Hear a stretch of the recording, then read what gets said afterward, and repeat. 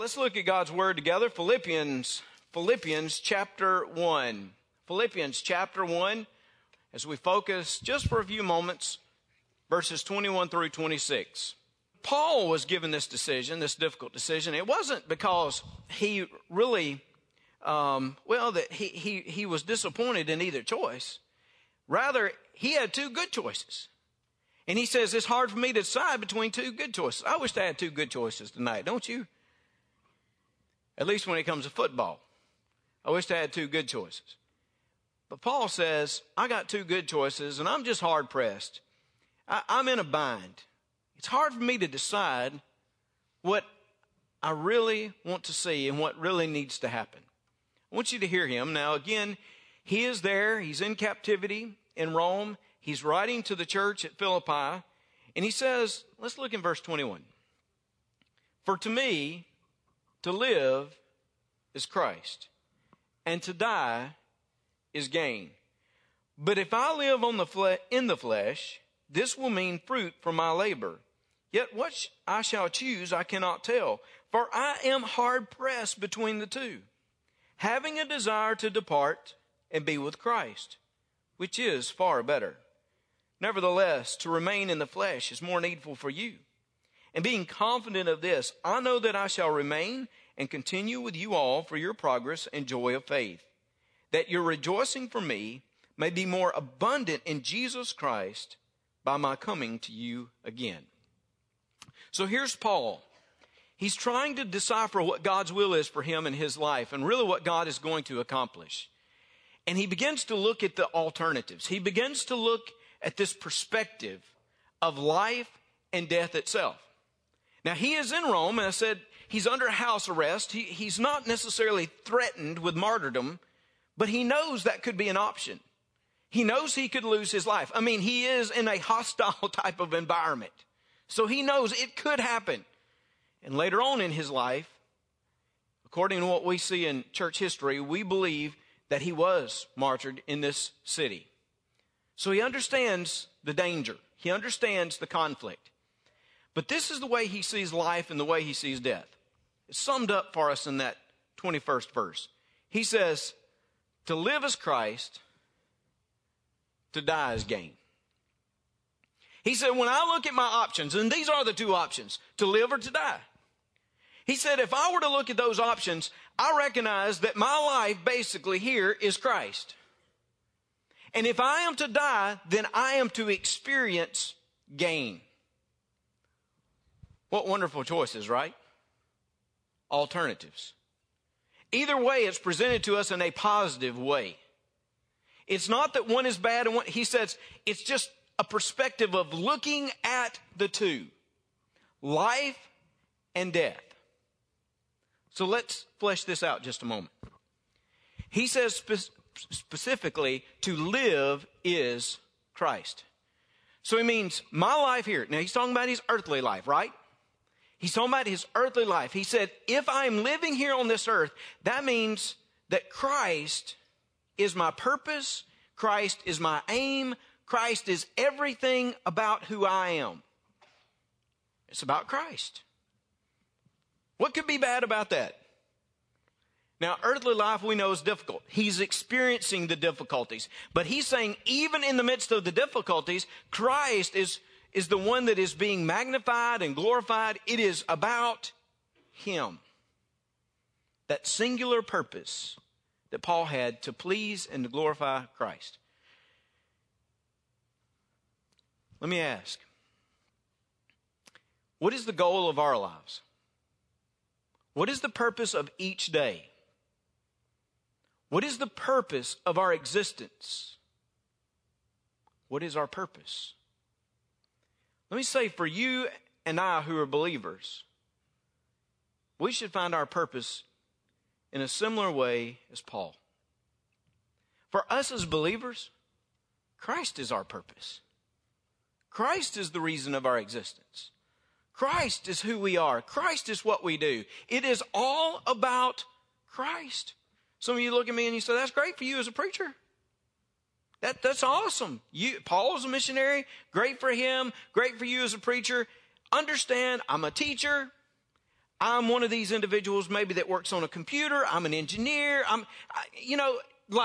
There's more to life. There's more to my life than maybe you can see. I'm going to say to you, it doesn't matter your vocation.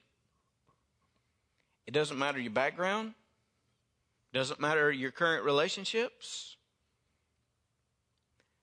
Your goal and your purpose is to live for Christ Jesus. Your purpose is Christ Himself. I was reading this week as I studied this passage. It says too many of us talk about, I'm a teacher, or, I'm a nurse, or I'm a car salesman. Too many of us talk about those kinds of things instead of recognizing that we are supposed to be Christian teachers, or Christ-centered teachers, or Christ-centered engineers, or Christ-centered nurses, that somehow everything that we do is to point back to Him. It's so easy to get lost in the theological language of Paul that we forget that it should have a practical effect upon us daily. Why are we living? What are we doing? There's purpose for Christ. And there's a purpose in our earthly existence. I'm going to talk about death in a moment, but I think there are moments that we look forward to eternity and we recognize that God has something prepared for us, but we forget that as we wait, He has a purpose for us here on this earth. It is important what we do now. It is important for our earthly existence, our ministry that we have now. Notice what Paul will say. Paul says in verse 22, but if I live on in the flesh, actually I think a better translation would be something like, but since I'm going to live on the flesh, I think he has confidence at this point that he is going to be released. He says, this will mean fruit from my labor. In other words, if I'm going to continue to live on, and I think I'm going to, somehow God is going to give me fruit from my ministry. He is going to bless me in this opportunity that I have. I have a purpose, and God is going to fulfill that in my life. Again, you and I have an earthly purpose. We do. How that needs to be communicated over and over again. Even this week, I've heard some very difficult stories about people who felt like they lost their purpose and they gave up. You look around us constantly. We see a people, we see a group of individuals that are purposeless. They're living lives of meaninglessness. That's what they at least think. But what is our message? Our message is, yes, you get saved and there's something great that's there, but until then, there's still a purpose for you now. God has a reason for your life. God has a reason for your existence. I believe that every day. That as long as there's breath in my body, there is a purpose God has for me. And I believe it for you. If there's breath in your body, then God has an earthly purpose for you right now. He wants to do something in your midst. He wants to do something through you. That's what Paul's saying. Paul says, I'm not looking at this earthly life as just something to say, well, I just got to wait. And if I'm just good enough and great enough, somehow I'll get to that. I'll get to eternity. He said, no, I'm going to make it count now. I'm going to live for Him now. I'm going to have that purpose and that plan. And that's the way we should see life, as something that is very purposeful and meaningful. So to live as Christ. Look at the other option He has, to die. I believe here in particular, he is talking about possible martyrdom that is going to come. That he is possibly going to die. He says, if I die a martyr's death, that's going to be okay too. I'm going to gain. And in some sense, the kingdom itself will gain. Later on, he describes it as being with Christ, which is far better. So much for those folks that introduce this idea of soul sleep, or maybe some other intermediary or intermediate period before we get into heaven. Folks, he says to die is gain, and this idea of departing leads us into the very presence of Christ. So I get to serve him here and fulfill my purpose, but if he calls me home, I've gained in that. Because now I am before the very presence of Christ in this real unbelievable way. I'm experiencing a manifestation of Christ Jesus in paradise itself. Hey, who could argue that that's a bad thing?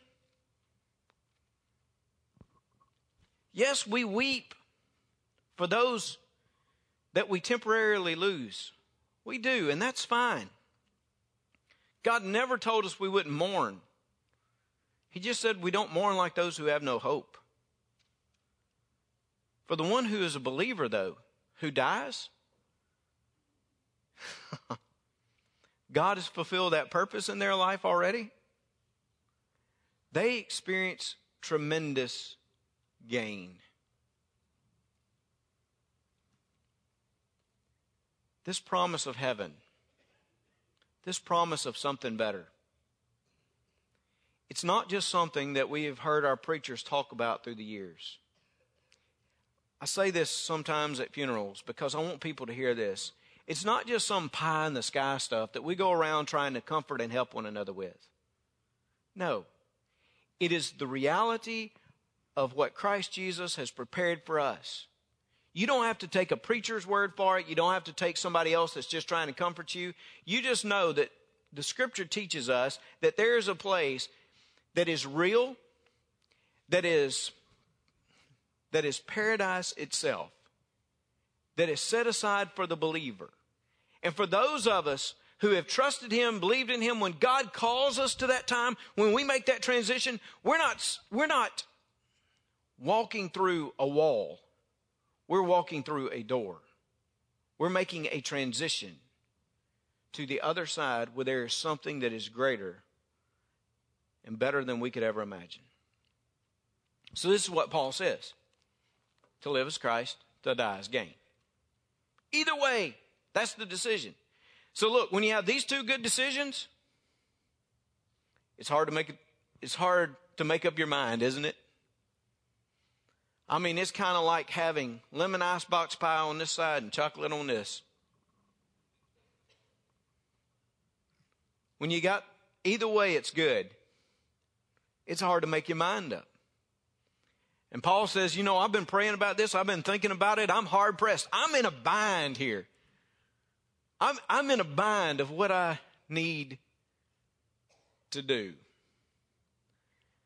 But notice this Christ-centered decision. Verse 24, he says, nevertheless, to remain in the flesh is more needful for you.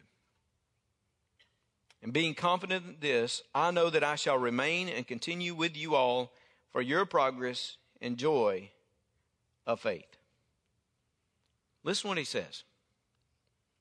He says, I understand that my staying here right now, my purpose that God has for me as it relates to you, this is a greater advantage. This is a greater work right now that he's called me to than even this idea of seeing heaven's gain. He said, it is more beneficial to you that I stay.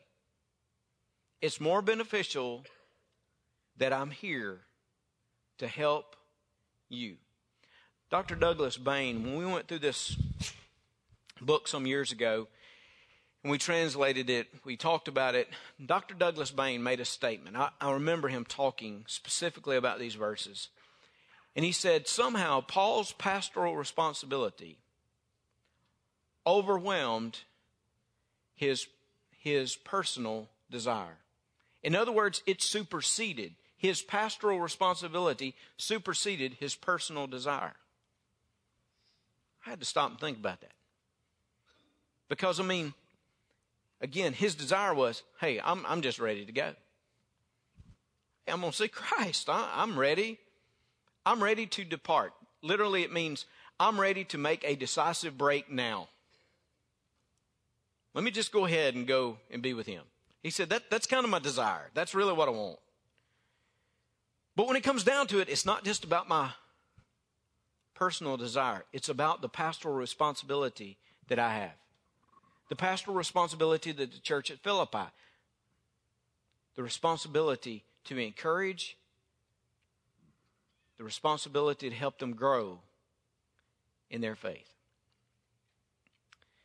You know, for us, we can have a whole lot of longings in our hearts and lives. And yes, there's a sense probably some of us long for something better than this place.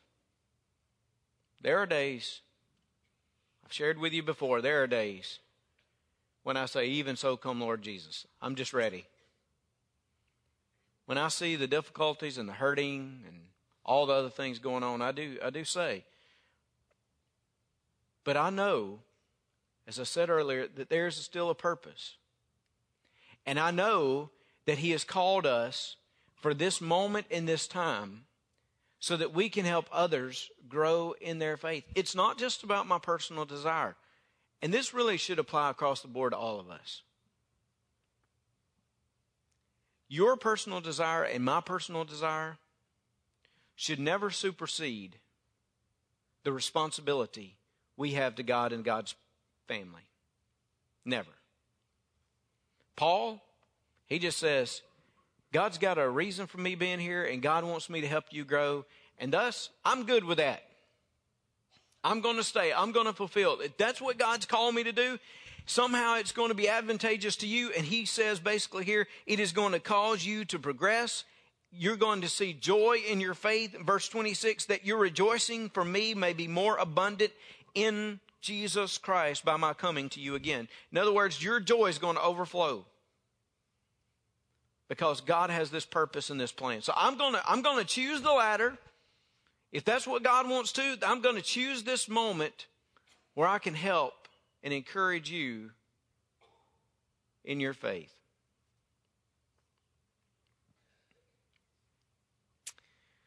Some years ago,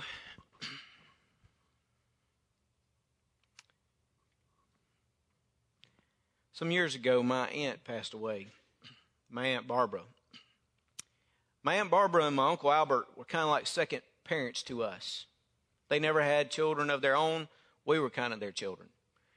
And yes, my Aunt Barbara could jerk me up in a heartbeat and remind me that I was just like her son. And she could tell me what she wanted to tell me. She could tell me very forcefully at times. She had that spirit about her. I don't know what there was about her and my mother. They kind of had that kindred spirit. I guess they were sisters or something, but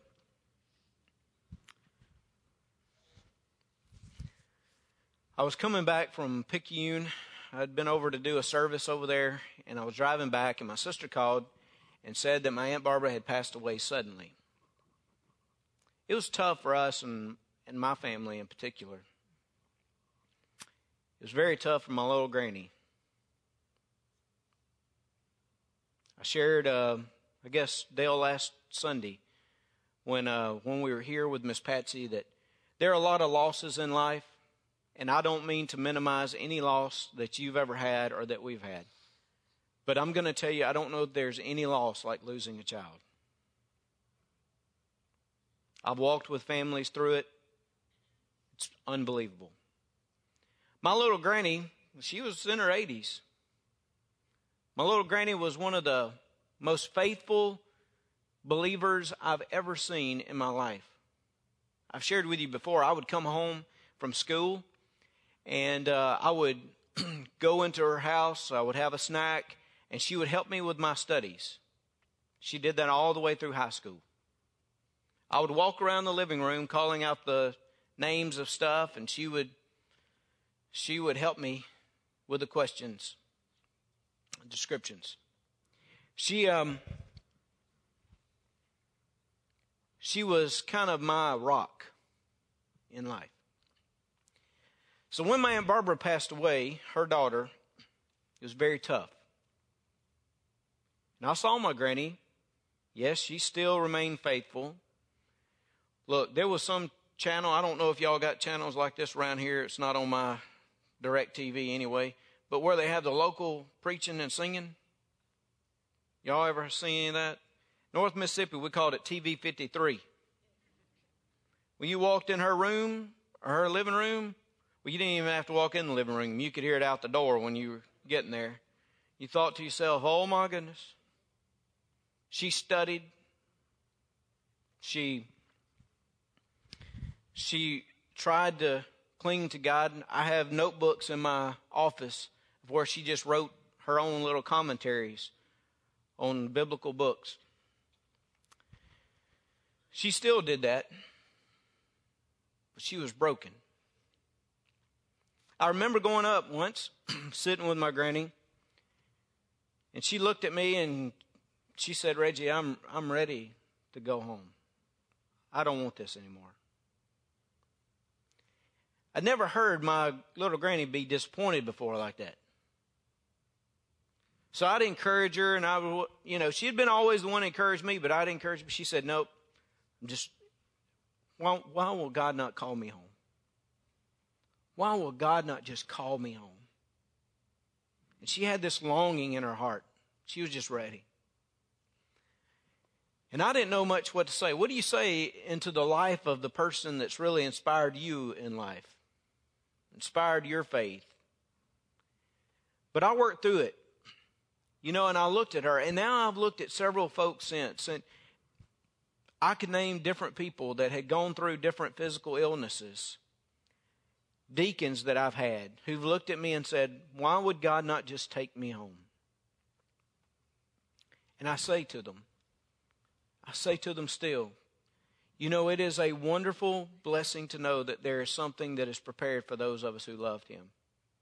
It is wonderful to know that we have confidence and faith that there is something better. But as long as God has given you breath, there's a reason. There's a purpose. There's a plan. It's hard for us to see it sometimes. It's hard for us to experience it. But friends, to live is Christ. There's breath in your body. Larry Jones, a dear friend of mine, deacon at Zachary, was suffering with a debilitating disease. He lay on his bed. He asked me that question, why will God not take me home? And I said, Larry, God's still got a purpose for you, obviously. He said, how can I do anything? I've not done anything. I can't do anything physically. I remember looking at Larry and saying, hey, Larry, can you pray? He said, I think so. I said, let's just task you this. Won't you just start praying for me and praying for the church and praying for others? Because as long as God's given you that breath, there's purpose. There's purpose. I believe that. I believe whatever our age, I believe whatever our background, whatever we're going through, to live is still, it can be for Christ. And yes, I do believe to die for the believer is gain. Either way. But what should we choose when we find these situations? Well, instead of our personal privilege or personal desire sometimes, it is the responsibility that we have to others.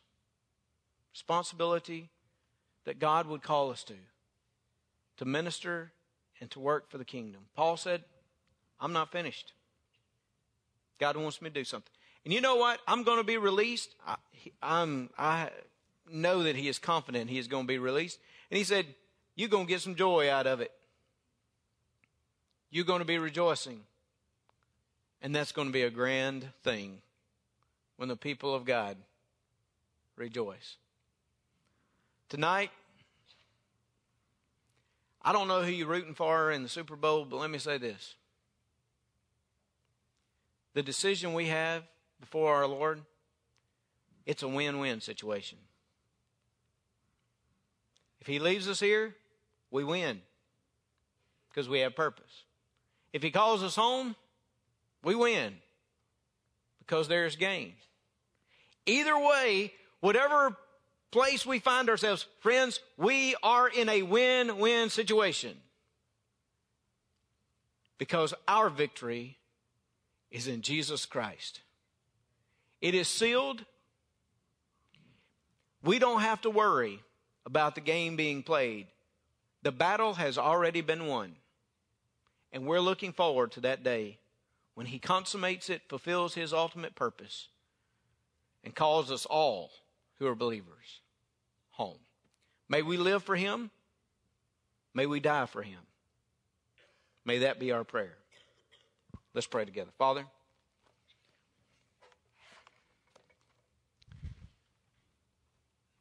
Lord, we pray that tonight, for people, maybe some of us here in this place, who feel desperate, who feel lonely, who feel like their purpose has been removed, God, I pray that you would remind them that you have a plan, that you have meaning for them. And Father, may they find their purpose, may they find this life, may they find it in your Son, the Lord Jesus.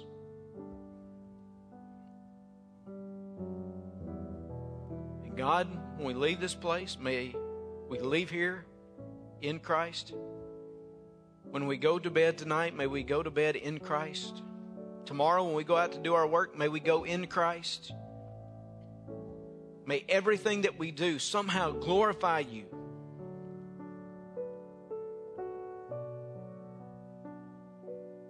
And Father, give us each day, Lord, the will to serve others and to, Lord, be responsible to other believers in Christ, so that we might encourage them in their walk. Father, use us this week to live for you in such a way that will bring joy to their hearts and lives. Lord, we praise you for the victory. In Jesus' name, amen. Would you stand?